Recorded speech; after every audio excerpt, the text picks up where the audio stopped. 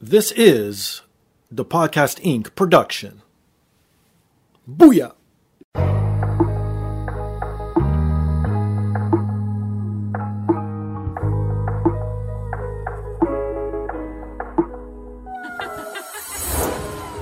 And now, this is the moment podcasting fans listening around the world have been waiting for.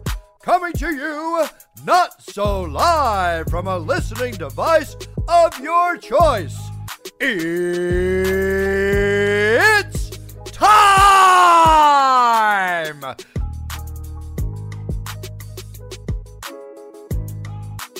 Podcasting out of this corner, a mixed martial talker, holding no professional record. He stands at 6 feet 1 1/2 inches tall, weighing in at whatever he feels like. Hailing out of Toronto, Ontario, Canada, presenting the sometimes angry, always funny, self-proclaimed podcasting champion of the world, Steve Fingerstyles.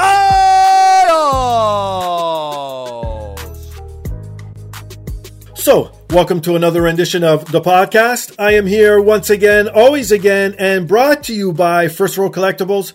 If you're into nerd culture, if you're into sports memorabilia, if you're into pro wrestling memorabilia, please visit firstrow.ca. Use promo code THEPODCAST20. You'll get 20% off. They ship worldwide. They got everything from signed comic books to signed wrestling memorabilia, signed sports memorabilia, anything you need or want, they have it there. Best thing is they update daily, so please visit them every day at firstrow.ca. And if you're into video games and books, please visit bossfightbooks.com for great books on classic video games. You'll find titles like NBA Jam, Red Dead Redemption, The Legend of Zelda Majora's Mask, and so many others. Everything you see on their website's available in paperback and ebook format, so please check them out at bossfightbooks.com. If you're looking for the best supplements and CBD products, please visit legacysubs.com. Use promo code THEPODCAST to receive 10% off. They got everything from sleep aid to muscle building, anything that makes you feel great, it is there. This is for everybody, so please visit them. They are Legacy Sports Nutrition at legacysubs.com. And finally, if you want to support me monetarily and directly, you can visit my merchandise store at tpublic.com or scroll down on today's device you're listening to on. It's embedded right there in the description. Click on that link. It takes you right to the merchandise store. I got everything from hoodies to t-shirts to travel mugs, phone cases, anything you need or want. It is literally there. But the most important thing, the freest thing, the best thing you should be doing for the podcast each and every week, if you haven't done so already, is rate, subscribe, review on all major platforms, most specifically Apple Podcasts, Stitcher, TuneIn, SoundCloud, Spotify, and iHeartRadio. So this week's guest is the original Johnny Cage, Scorpion, Sub-Zero, Reptile, Smoke, and Noob Saibot from Mortal Kombat. Martial arts master Daniel Pesina. Hey, a quick question. Sure. Podcast. Yeah. Are you Italian? No, I'm Portuguese. Oh yeah, we spoke about that because I'm from Chicago. Right. And it's a big Italian town. You know. Right. So I've heard. Dub Bears, Dub Bulls, Dub Podcast. Right. Well, it's I've explained this before, but since obviously you don't know, it's a riff on my last name because the first two letters of my last name are DA, so that's why. And then so it's like the podcast, like duh, like how you just said it, or my last name, the podcast, right? So it goes either way. Yeah, it's good. It works well. Yeah, but thanks for having me. No. I really appreciate you being here. Like, this is going to be awesome. Like, the listeners know I love Mortal Kombat. I love mixed martial arts. So this is going to be a fantastic conversation. But before we get into anything, I want to know, how does one get a master status in martial arts? Well, I got my master status. It's old school. So okay. When other masters recognize you have the mind-body connection, like sure. You're connected, connectivity, then they recognize you as a master. You know, nowadays, you know, people take a test for it and anything like that. But back in the day, back in the older times, there was no test. It was the amount of practice and to see if your body can run how efficient your technique is according to who you are. Sure. So it's not like, oh, he can knock over a building. No, for my own personal body structure and body, body ability, I can run. I am running as efficiently as I can possibly can. Oh, wow. So when did you get into martial arts then? When did this whole journey start? When did you get infatuated by it? How did it all begin? I started martial arts in 1969. Wow. Great year. Yeah. for two reasons, obviously. Yeah, but, I saw, first I am in the middle. There's two older brothers and one younger brother. My younger brother is Raiden. So my older brothers are much older. Right. They call me the honeymoon child because there's 9 difference in between me and my older brothers, and there's 8 years difference between me and my younger brother. Wow, so we got a big gap there going. But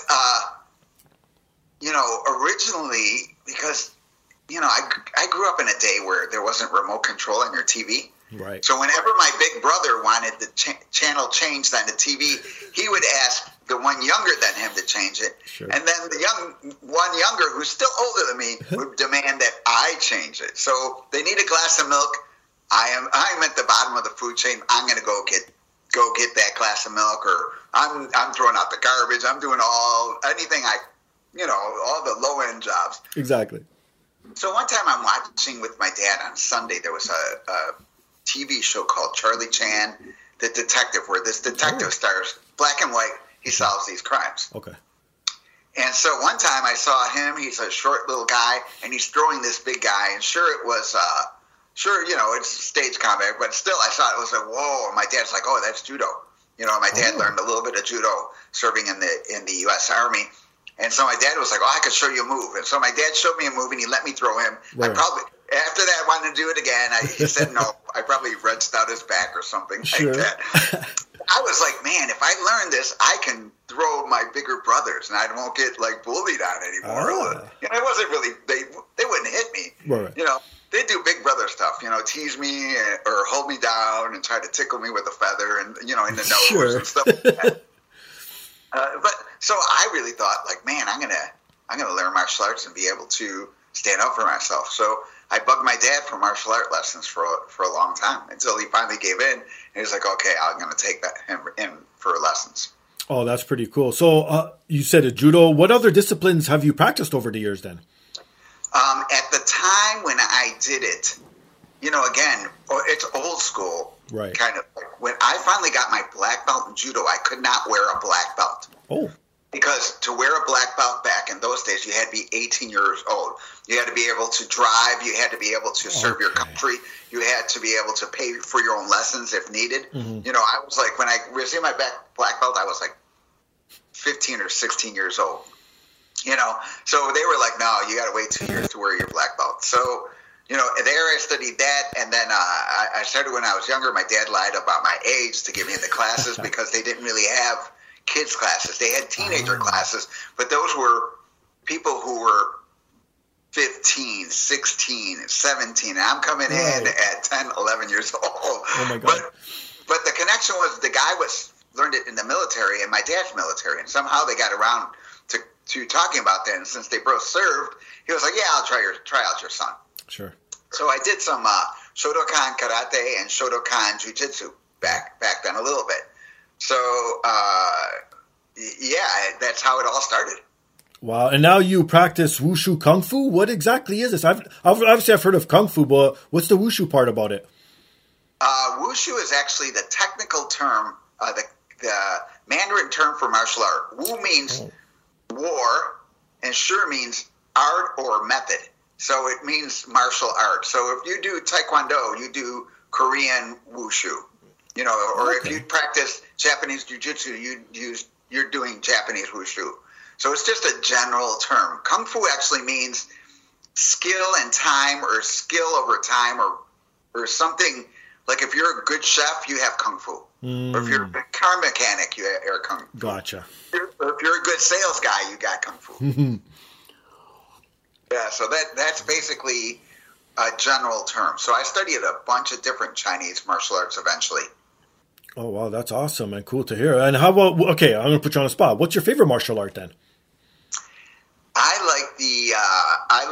For internal martial arts, I like an art called Bagua Zhang. And if you're a geek and like the Last Airbender, it's the style of the Last Airbender. Oh, okay. It's what the style they gave him. And then I really like the Northwestern martial arts where Dongbei, Piqua, Fanzichuan, Baji. So, if people look them up, they can get a view of what they are. They're really, really old. So these martial arts date back, like some of them like Chojiao, foot poking, okay. which is like a lot of kicking with hand techniques. Like in Chinese martial arts, everything is mixed already. So Chojiao has 60 or 70% kicking, mm-hmm. 25% striking, and the rest is grappling and groundwork. Okay. So all the Chinese martial arts have some kind of mix, what they call mix today. But back then it was just for war. So it's more just for war art. Yeah, because obviously back in the old, and we're talking about way back in the day when there wasn't even guns yet, where it was everything hand-to-hand combat, right? Yeah, hand-to-hand weapons, archery, things like that. Too, yeah. And I was fortunate enough to study with a couple of masters who actually used their not that anybody should go out and be violent or anything like sure. that, but a couple of my masters have taken lives with their hands. Oh, wow. They're gone now, but, if you look at my bio, you can see some of the names. And some of the people who are heavily into Chinese martial arts are like, oh, that guy was really good, or he was known to not be good-natured. Oh, man. Well, you said it, too. Weapons and stuff. You also work with weapons, and you post videos dealing with weapons. What are some of your favorite weapons? I like Miao Dao, which is okay. Looks like a big samurai sword. Oh, okay, sure. So like a 5-foot samurai sword, which is really really cool because you would think that it's a big weapon that is good far away, but really its main purpose is close in. So and it's considered like an exotic weapon. A lot of people are starting it into, and Miao Dao, Miao. So if they look that up, they'll find it. Or Bian, which is a short stick. But the thing how it first developed was in Chinese martial arts, spear is king of all weapons. Okay. So if your spear breaks, you're just stuck with the bottom half of the spear, and those guys being the generals and the guys who have the best skill made a completely different weapon with this short broken staff. Oh, so wow. it's when you see it, it's pretty cool. It looks kind of like people who do eskrima are like, oh, it looks kind of like a eskrima, mm-hmm.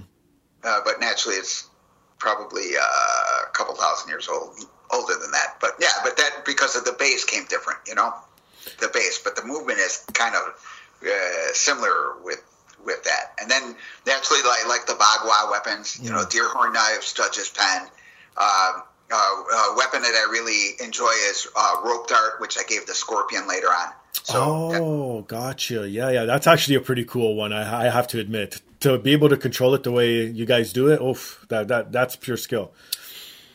Yeah, thank you. Yeah, it's a fun weapon. Yeah, and it looks great, like I said. And okay, how about favorite move or sequence? For move or sequence, it's always in Bagua, old school Bagua, they have a form called Swimming Dragon. Oh. But it's not a set form. Okay. And every day it can change. It's just a freestyle form. And the form is developed so you can throw continuous techniques without really getting a break. Mm-hmm. And that way you're kind of like, it would be like, having 100 round magazine capacity on a weapon, on a firearm. Sure. So beginner forms 8 or 9. So you got to reload and then shoot it. So higher forms, you can be attacking all day long. Oh wow, that's pretty cool indeed. Now, do you teach any of this stuff? Are you a teacher yourself, or do you just practice on your own time? No, I teach it in Chicago. I have a school in Chicago.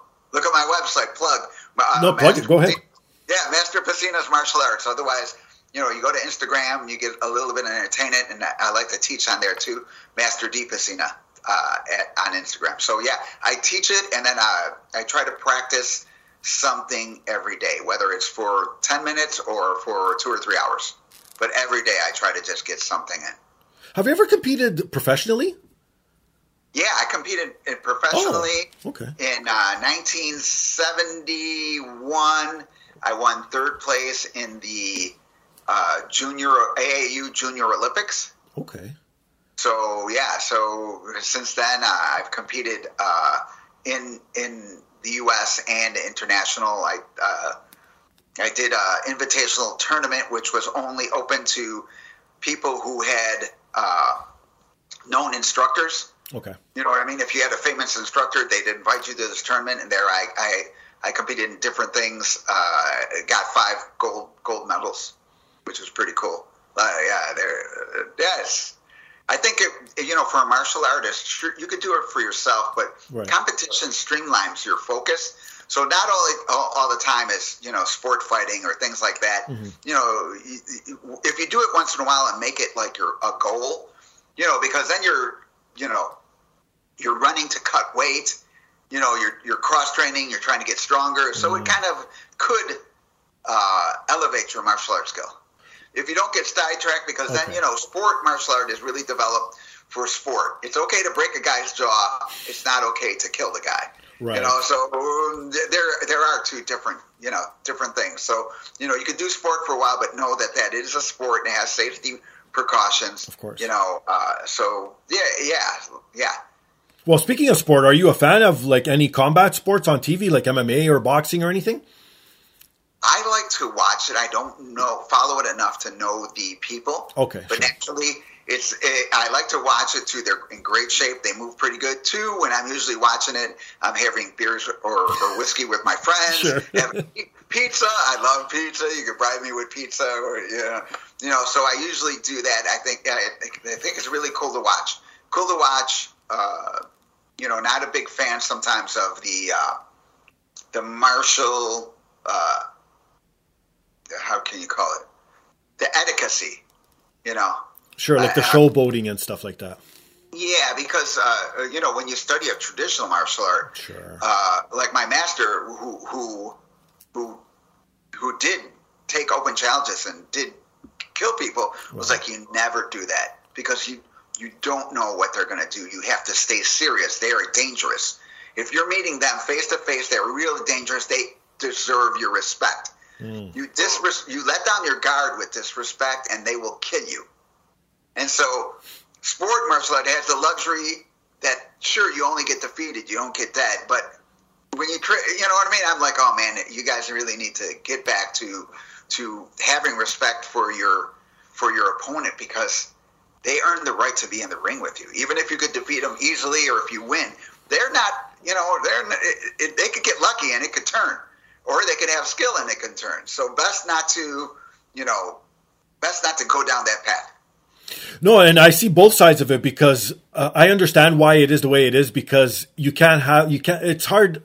Like how they say, controversy makes money. So you want people at odds. You want people being disrespectful, because then that draws in more eyes. It's just the way the product's built, because it's entertainment in the end. That's the way they look at it, right? As much as they say it's sport, I even think like even all the other pure sports like basketball, football, soccer, it's all entertainment now. It's all about bringing in people's eyes, putting butts into seats, money, exactly, right?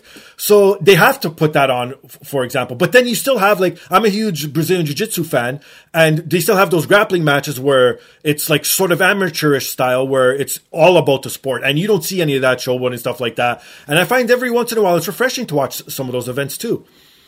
Yeah, I agree. It is just, I think that's the whole magic of that. It is entertainment, and it has roots in a traditional style, and It's good to cross over. Everybody's good to cross over, or learning. If you're not learning, you're dying. That's what I say. Physically, but your mind dies. You know what I mean? Yep. Your Alzheimer's sets in. Things like that when you get older. So you want to keep your mind busy. Whether you're reading or physical activity, do something that keeps you thinking. No, it's so true. Now, how about any like major injuries over the years? Have you suffered anything? I have a full knee replacement, and I have a resurfaced hip. Oh no! So when everybody's watching these videos, if you go to my site, remember I'm 64 years old, right? And I have a knee replacement and a hip replacement, and then comment. Then when you see me move, be like, "Holy cow!" Right? You know what I mean?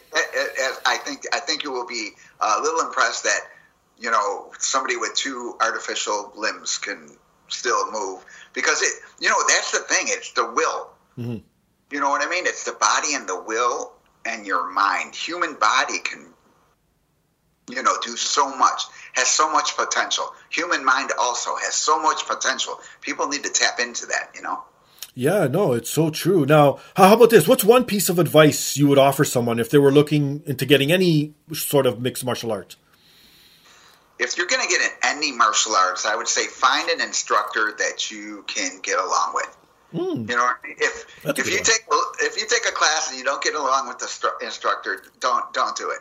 You need somebody who your personality will match their personality. Otherwise, you're going to be like, oh, I tried martial arts, but I quit.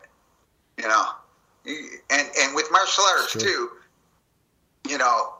if you want to taste it, if you want to taste the flavor of it, you have to do more than 3 or 4 years. Oh. If you think in 3 or 4 years that you can get the basics of any martial art, one, it's probably not deep. Two, if it is deep, you will be my instructor said, if you get this move right away, you will be the first one in 3,000 years. Wow. Because they're Chinese and the martial art is that old. Exactly. And he's like, no, it's through refinement. That's what makes it, what calms the temper. That's what gives it that respect, is all of a sudden you work hard for it. So when you work hard for something, you usually value it a little bit more. Yeah, no, that's so true. And another form of martial art entertainment, in my opinion, is movies. I love martial arts movies. I don't know if you're a fan of them as well, if you could suspend disbelief, because I know when you sort of practice something, you sort of find all the like little stuff that they miss, and you're like, oh, they didn't do it that way. But if you're able to suspend disbelief, are you a fan of martial arts movies? Man, I pay for martial art movies. Oh, okay, good. Even if they're bad, I will still pay or still watch it, and right. I will not. Usually, unless we're doing an interview and they ask me, hey, particularly, how about this or that? And sure. I could comment, oh, this or that slightly, but not really going after the martial artist, because when you're making a movie, it could be the director, it could be the cinematographer, it could be the editor. There's so many factors that can make that martial arts, even though he could be a genius, make him look bad. But as a whole, anything martial arts I try to watch. I've even, recently I've been watching some YouTube videos of guys who hardly know any martial arts, but they're parkour, because I have a student on parkour gym out in Colorado, Travis Lee. Look him up. He's got a huge parkour gym. I think it's like 10,000 square feet out in Colorado. But anyway, so sometimes, I'm like, hey, he's like, hey, what do you think of these guys? Their parkour is really good. I was like, yeah, for him, it's just kind of personal. Oh, they're this, but they should take a few martial art lessons to try to figure out what they're doing with the weapon or their hands or feet like that, because it's a little bit more. And sometimes, you want just a little bit more. Yeah, it's true. Well, some of my favorite, I'm sure this is almost on everyone's list, and this is what grew me in to wanting to like martial arts, and even at one point in my life wanting to be one, was Bloodsport. When I saw that as a child, that blew my mind. And then after I saw Kickboxer as well, just that whole Jean-Claude Van Damme era when he first came out just blew my friggin' mind. Yeah, I still watch his stuff that he comes out with today. Speaking of horrible, they're really entertaining. Even as a martial artist, he's not that skilled. Right. But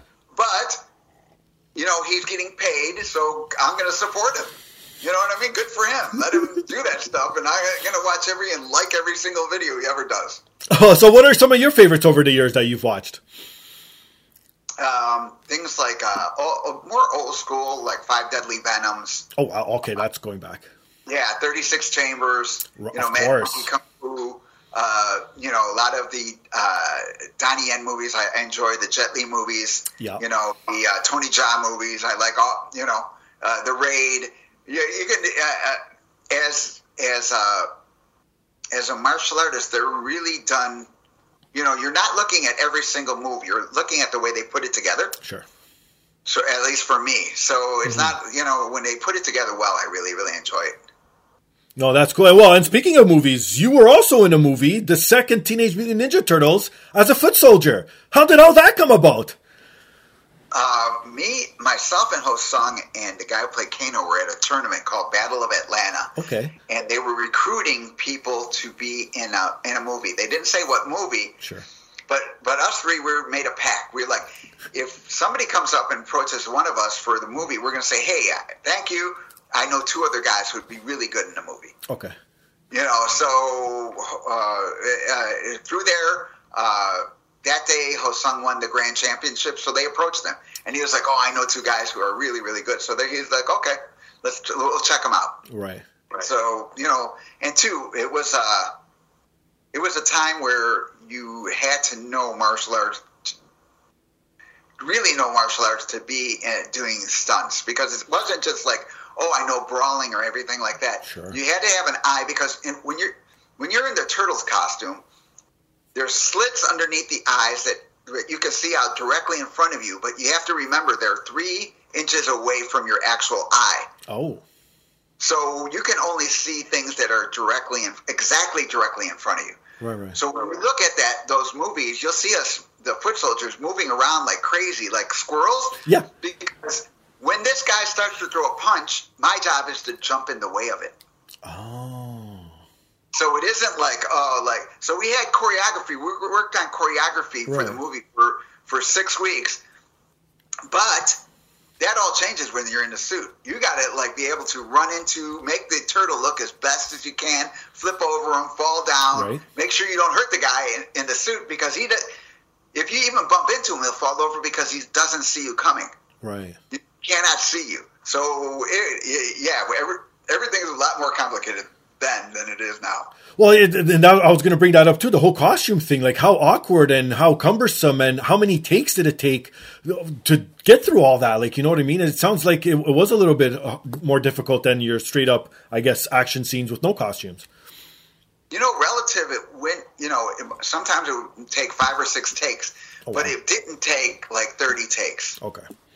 And two, when we're filming it, we have to film, it's old school. So if the fight set has 14 moves, exchanges, we have to film all 14 moves at one time, and then they break it down. Gotcha. It's not like do 2 moves, 3 moves, cut. No, you got to do the whole thing, and then you get to do that.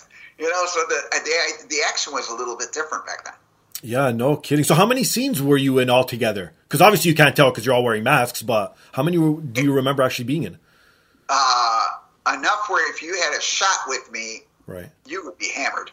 Oh, okay. That's a good way of describing it. Love it. I am in a lot of scenes. I would say at least 3/4 of the scenes I'm in there. Okay, and now I got to know, since I'm sort of an 80s, 90s baby, were you in any scenes with Vanilla Ice? Because he was huge back in the day. Yeah, I got to meet Vanilla Ice, and when he came in, we almost got in a fight with his bodyguards. Oh no, are you serious? Yeah. One of the guys, Michelangelo, who's only he's live, he's 4'10". Oh wow. With the suit on, he's only 5'1". Right. With the foam and stuff like that. So Vanilla Ice walks out, and he's dressed in the full suit, and he goes to give Vanilla Ice a hug, and his bodyguard palms him in the head. Oh man, come on.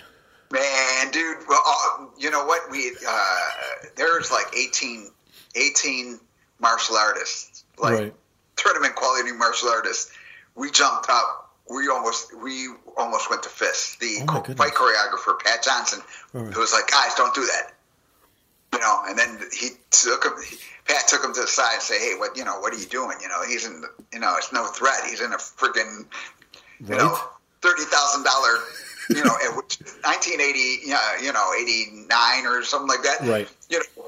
which is a lot of money back then. He's in that suit. Don't be messing with him. He's just friendly. Yeah, no kidding, man. Well, it is what it is, I guess. That's crazy. That guy would have took a beating. Because, too, even though he was a big guy, you could tell by the way he moved. I was like, dude, don't worry. You're going to get yours. It's cool that you can brawl, but this is not the same. Yeah, exactly. It's not like you guys are just some extras like in any other movie. You know what I mean? Yeah.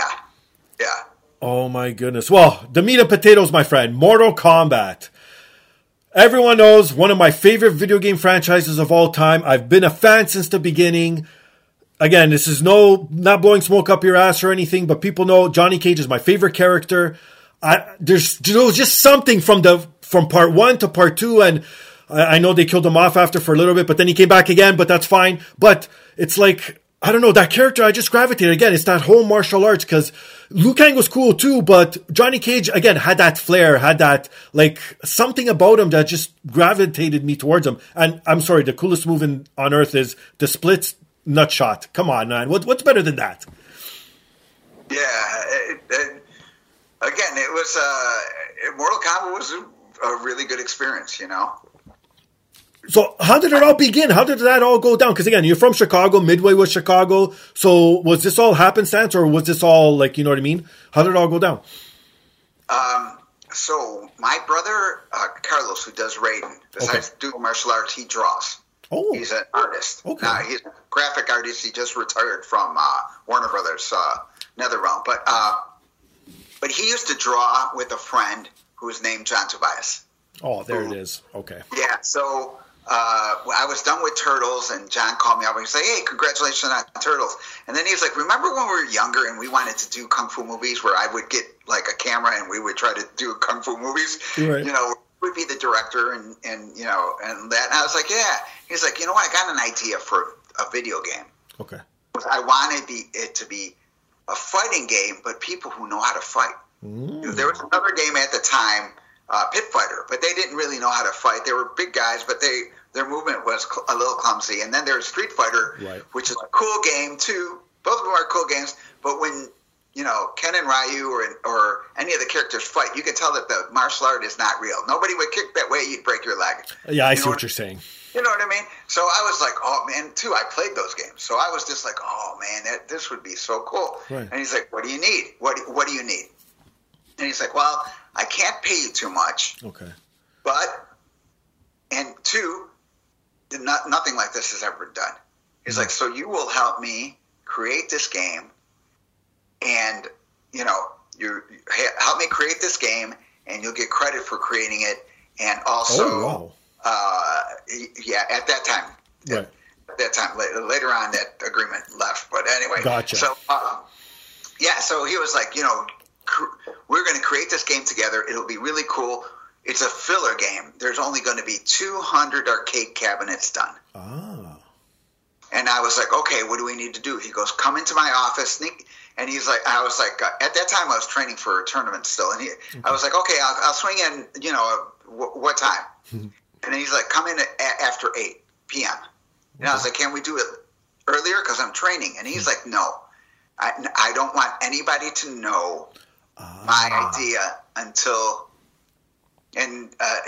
I present it to them." Right. I was like, "Oh yeah, I could totally see that," because a little bit in the movie business, I could already tell that people kind of take your ideas and things like that. Sure. You got to be, if you want credit, you got to guard it sometimes. So, so we went to his work, and it was myself, and I brought Rich and Carlos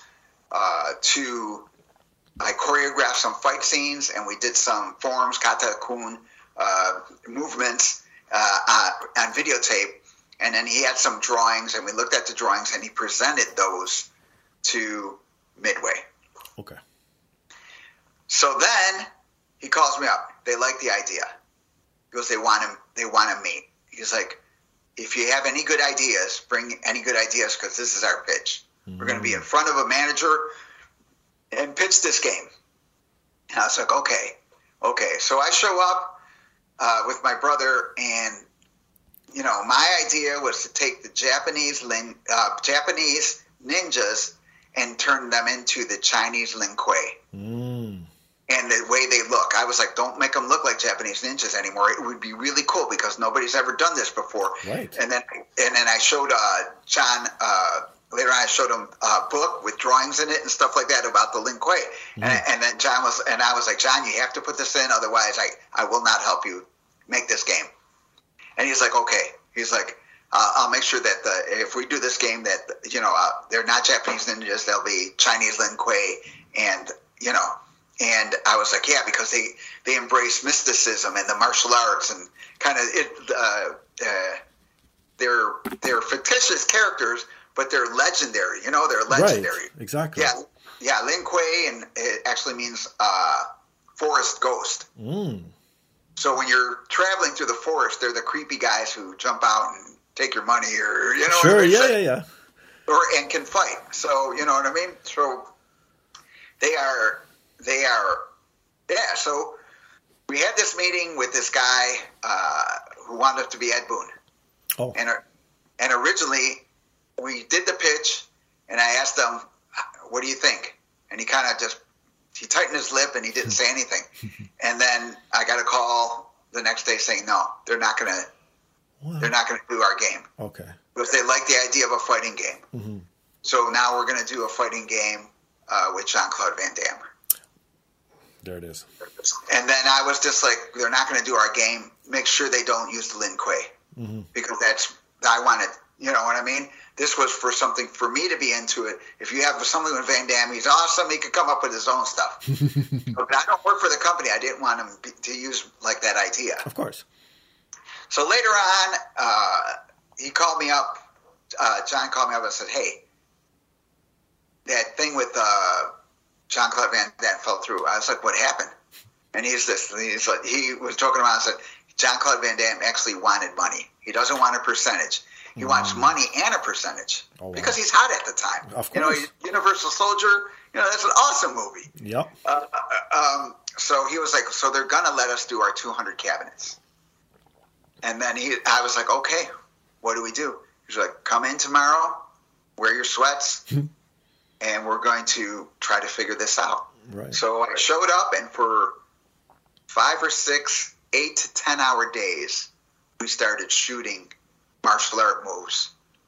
Wow. For the game. He set up his dad's camera and literally looked at me and said, do something cool. And that's how it all started. And because I did Kung Fu right away, instead of doing like just punches, I started doing Kung Fu combinations. Yeah. And later on, they were like, combinations, having these types of combinations. They didn't look anything like Street Fighter. They kind of had their own thing. We really tried to.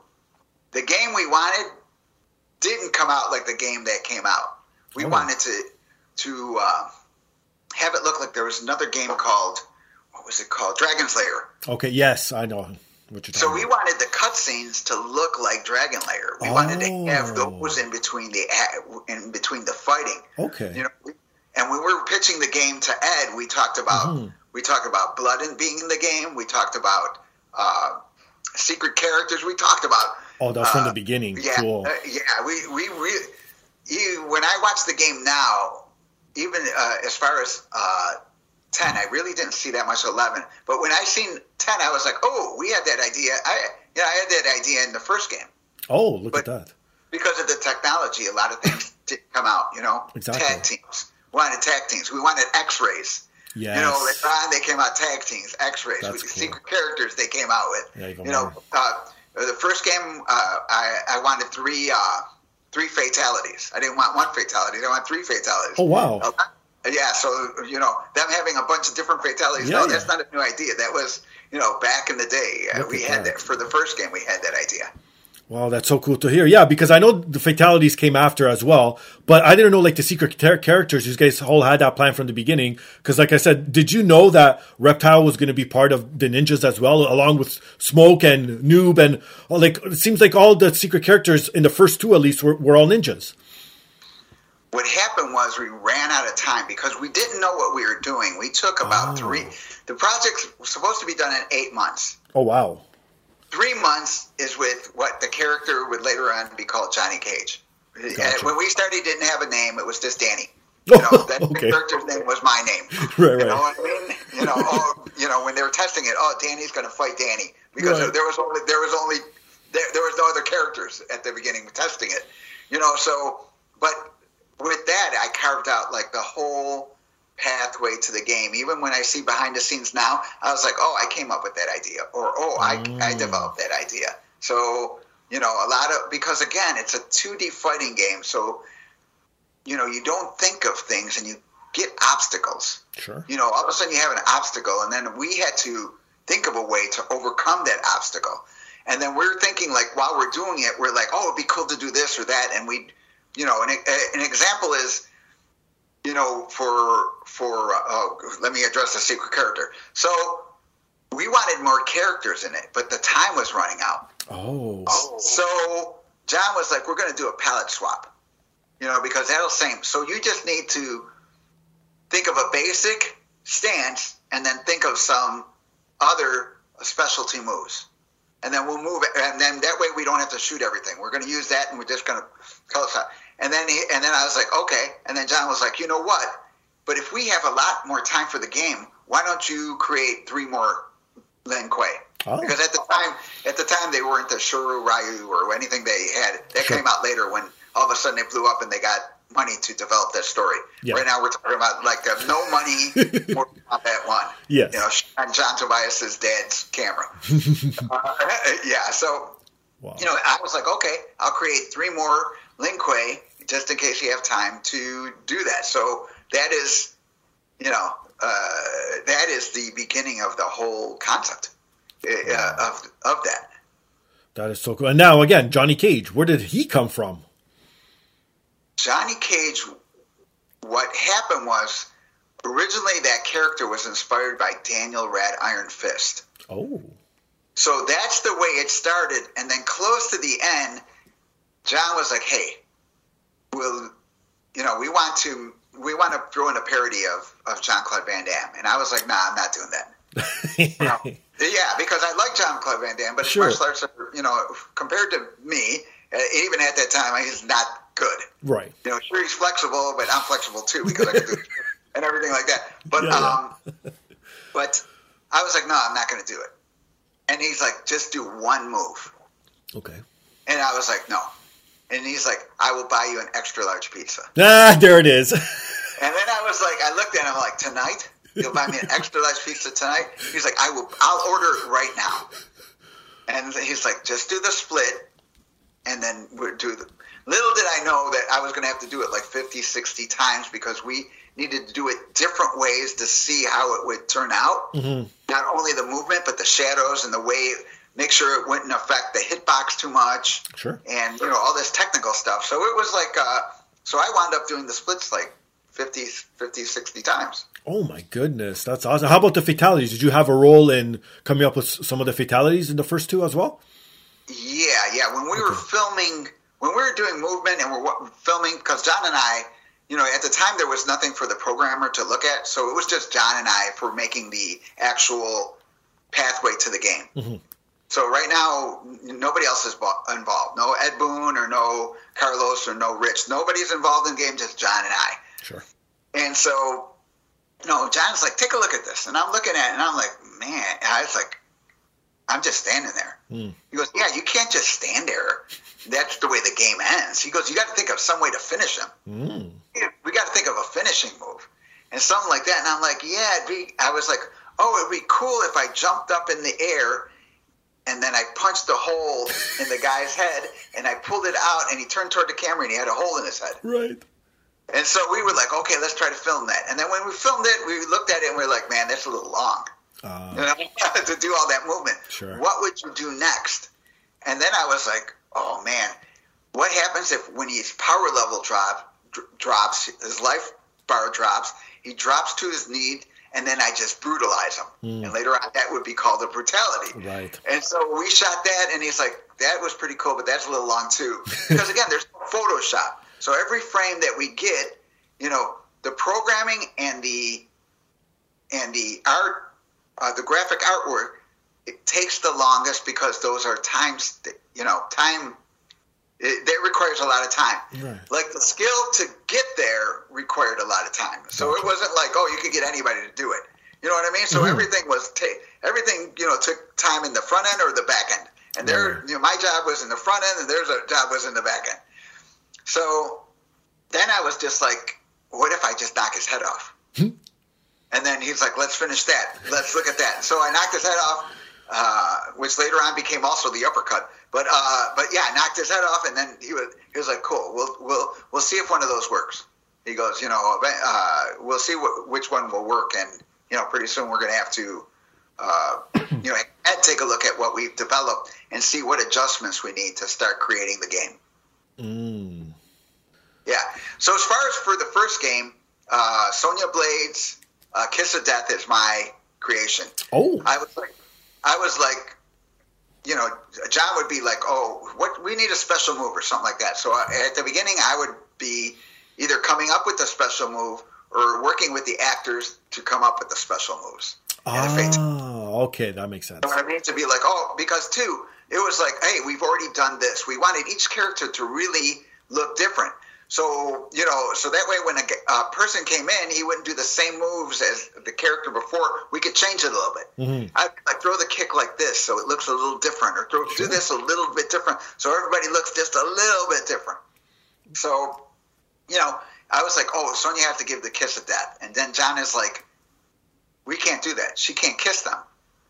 And I looked at him. I was like, John, you had Rich rip somebody's heart out. I hated it. He took a bite of it. But, oh, wow. But you know what I mean? And then Carlos has fried a person. Right. And we lit a person, and she can't kiss somebody. Oh, my goodness. And he's like, no, she cannot kiss anybody. Wow. And then I was like, wow, so we can have all this violence, but we can't have anybody kissing. That's so I was hilarious. just like, what if she kisses her hand and blows it, and it looks like a butterfly, and it hits them, and they blow up in flames? Beautiful. And John was like, we'll do that. So, with that, that's, part of the history. So every time I see Sonya do her kiss of death, I start laughing because I was like, oh yeah, because those stories, a lot of the special moves, when I see them, I start laughing because stories come up of how we created them.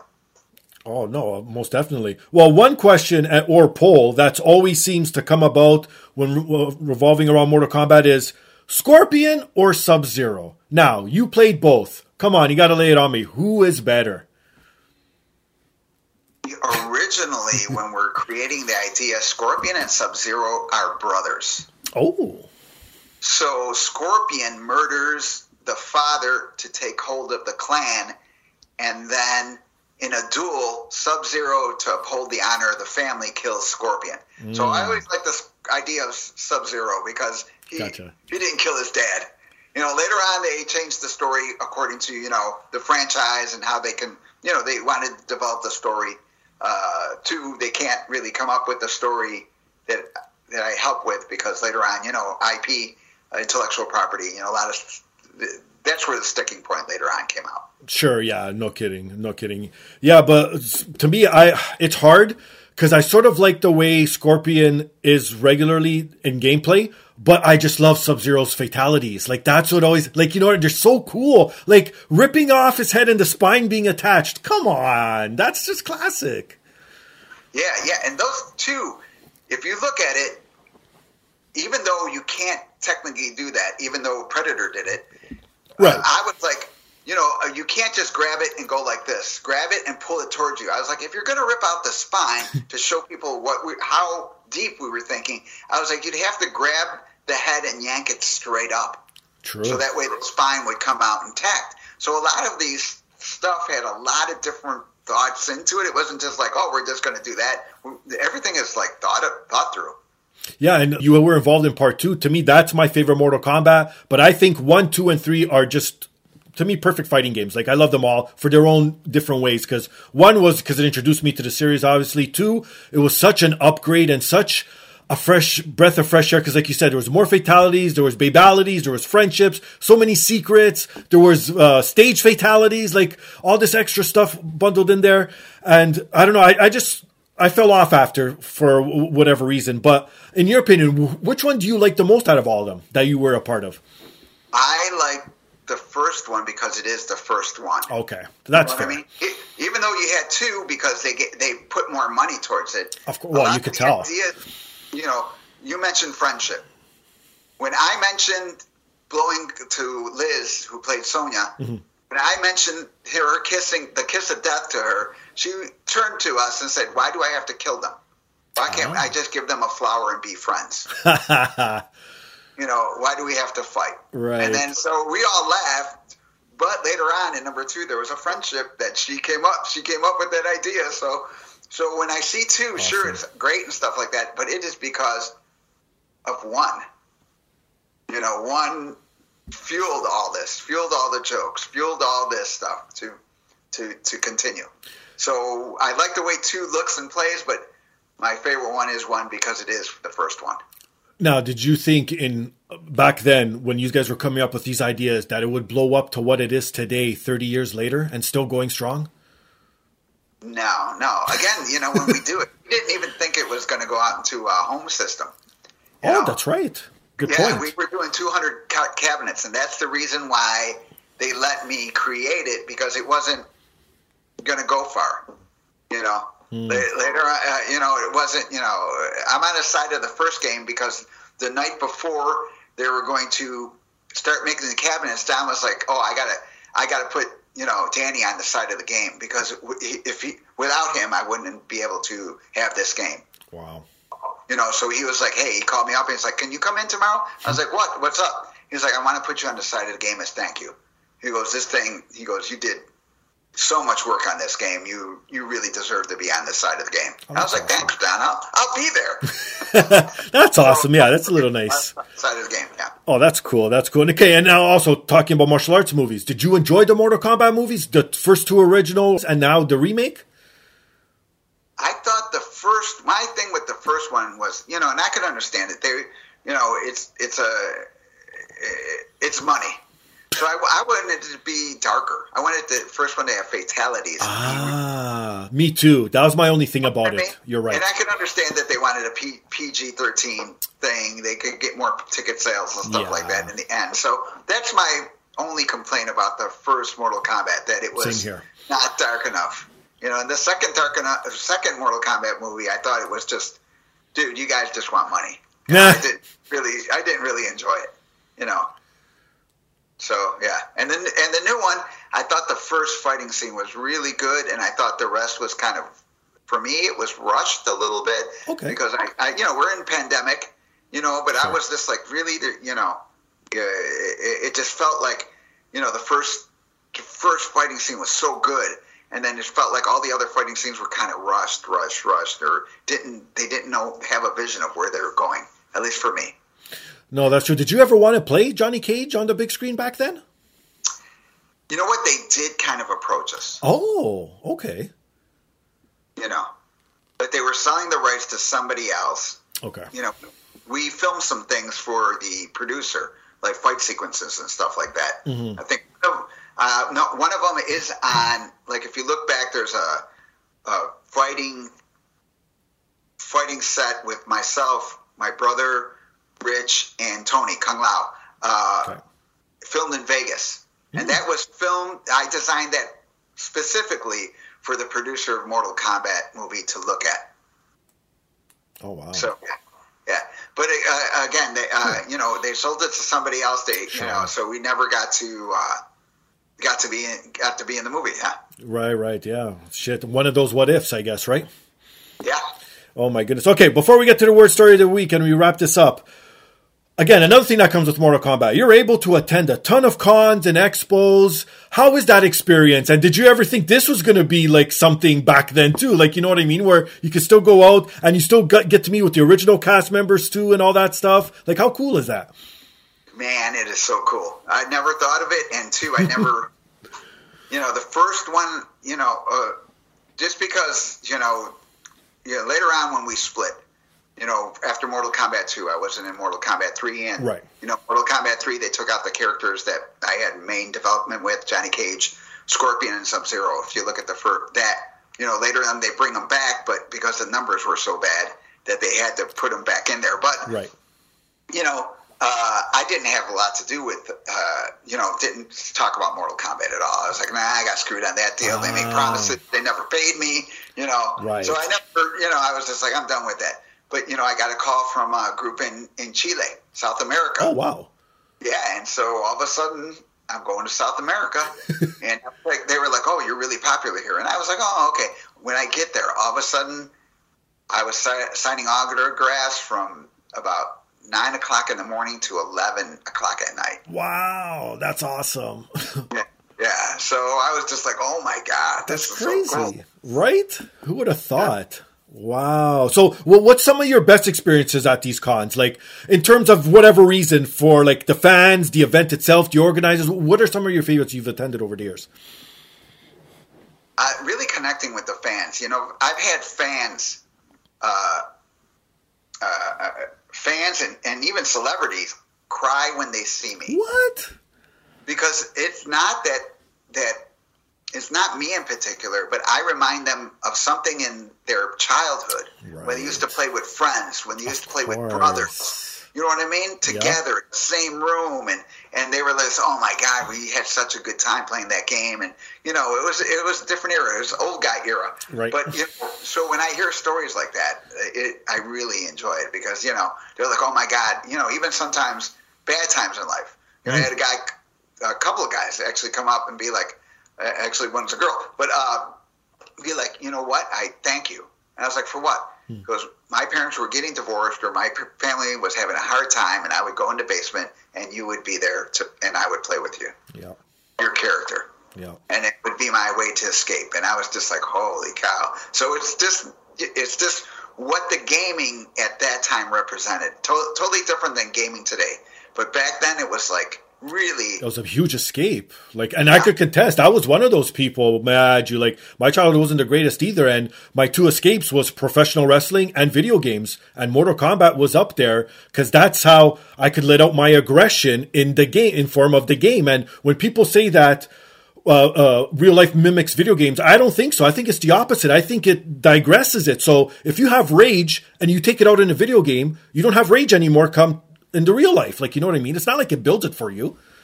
Yeah, I would totally agree. And it's been my experience with the vast amount of people that I've met at these events. I get, I'm a programmer now because of Mortal Kombat. Awesome. Oh, I'm an artist because of Mortal Kombat. Right. Oh, I own the world's largest arcade game.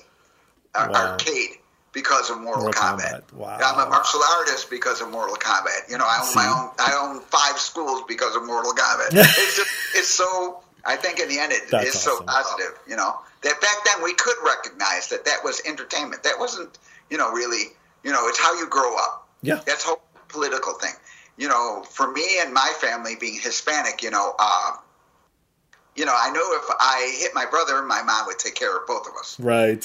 Even my dad would stay away. He'd be like, "Oh," So it was a different era. So I knew that, according to that I don't do violence to other people. Sure. No excuses. And kudos to you. You are pretty much immortalized forever as a form of Johnny Cage and the ninjas in the original Mortal Kombat. So that is so awesome. But you ready for the worst story of the week? Yep. Get over here. Awesome. All right. So this week's story comes from Georgia University, where scientists almost unleashed killer hamsters onto the world. Well, not really, but okay. So the whole story here. So scientists were messing with genome of Syrian hamsters, but their experiment went awfully wrong. So using gene therapy, the researchers attempted to make hamsters friendlier and more docile. Yet they became everything but that. The hamsters turned into ultra-violent, psychopaths were attacking each other, just like feral, pure crazy out of this world type stuff, right? So why did they conduct these experiments? Because people are probably like, why would they do this to hamsters? And I didn't even know this myself, so I actually learned something. Speaking of, if you're not learning, you're dying. Here's one for everyone. Because they wanted to see how switching off their brain's ability to process certain chemicals would affect social behavior. And hamsters are surprisingly similar to that of humans. Look at that, eh? First thing I have to say is those scientists need more free time. Because if they would have went to the movies and watched Serenity, Firefly, Serenity, the movie, right, they would understand that the PAX was designed to make people docile, but then they came up with these superhuman strength, crazy Reaver guys. Wow, flying around in spaceships, being pirates and raiding everything and being cannibals. So watch more movies because you will learn never do that. Zombies. You'll make zombies or you'll make... That's what I was thinking. Like, you know what I mean? Like, how lucky imagine if one escaped and it bit someone and then it transmitted something. And then, like you said, zombie, like, people are afraid of like this and that. And I know, like, global warming's a thing and it's real and you should be afraid of it. But my whole fear is like scientists doing something crazy where they unleash some kind of plague that ends like humanity. You know what I mean? Yeah, because that's something that you don't even expect. Right? It would just ravage the whole world because by the time that thing spread, it would be, yeah. So scientists, please take time and watch more movies. Yeah, well, someone in your case, you're lucky because you know how to use weapons. You'd be one of those guys like in Walking Dead that would survive years and years. You know what I mean? Not like someone like me, like pure city folk that relies on everyone or everything to do something for me. Yeah, we often, because I'm geeks. I'm a geek, right? And everybody in Mortal Kombat 1 and 2 is a geek, of course. So we collected comic books and all that stuff. So we talk about that. Like, what's your favorite zombie? What would you use in a zombie apocalypse? Of course, love that question. Yeah. We have those discussions and deeply. Oh, that's awesome, dear. So I'm gonna have you back because you're a gamer, you're into nerd culture, so we'll have to reconnect sometime in the near future and discuss everything that's non-Mortal Kombat. But in the meantime, where can people find you? Plug your stuff. Anything you want to promote? Floor's all yours, my friend. Yeah. Facebook, it's Master Pesina. Instagram, Master D Pesina, because I can't remember the password for Master Pesina. And Twitter, it's Master Pesina. So, and my website is www.masterpesina.com. Reach out to me. Even if you have a question, you just want to say hi, you guys are welcome to leave me a message. Awesome. And for myself, you can find me on Instagram and Twitter under Finger Styles. You can follow the podcast on Twitter, the Podcast DAP. Email us your thoughts, suggestions, comments, anything you want to get off your chest at thepodcastdap@gmail.com. Please rewind to the top of the show. Support those fine sponsors because if it helps them out, most definitely helps me out. And most importantly, please rate, subscribe, review on all major platforms. One last question before I let you go, Master Pesina. I got to know, you said you love pizza, you're from Chicago. Are you a deep dish guy? I don't discriminate with pizza. The only thing I don't Fair like enough. is pineapple. Oh, thank you. Me neither. Yes. Okay, good. No, it's a new, these new kids like pineapple and pizza. I'm old school. There's no pineapple on pizza. Yeah, I'm the exact same way, and I'm not really okay. I shouldn't say I discriminate against pizza, but to me, the perfect pizza has to have good sauce and lots of cheese. Other than that, throw me whatever you want. I'm good with those two things. Yeah, I agree. Except for anchovies. So no pineapple, no anchovies. There you go. On that note, he's Master Pesina. I'm Steve. This is the podcast. Peace.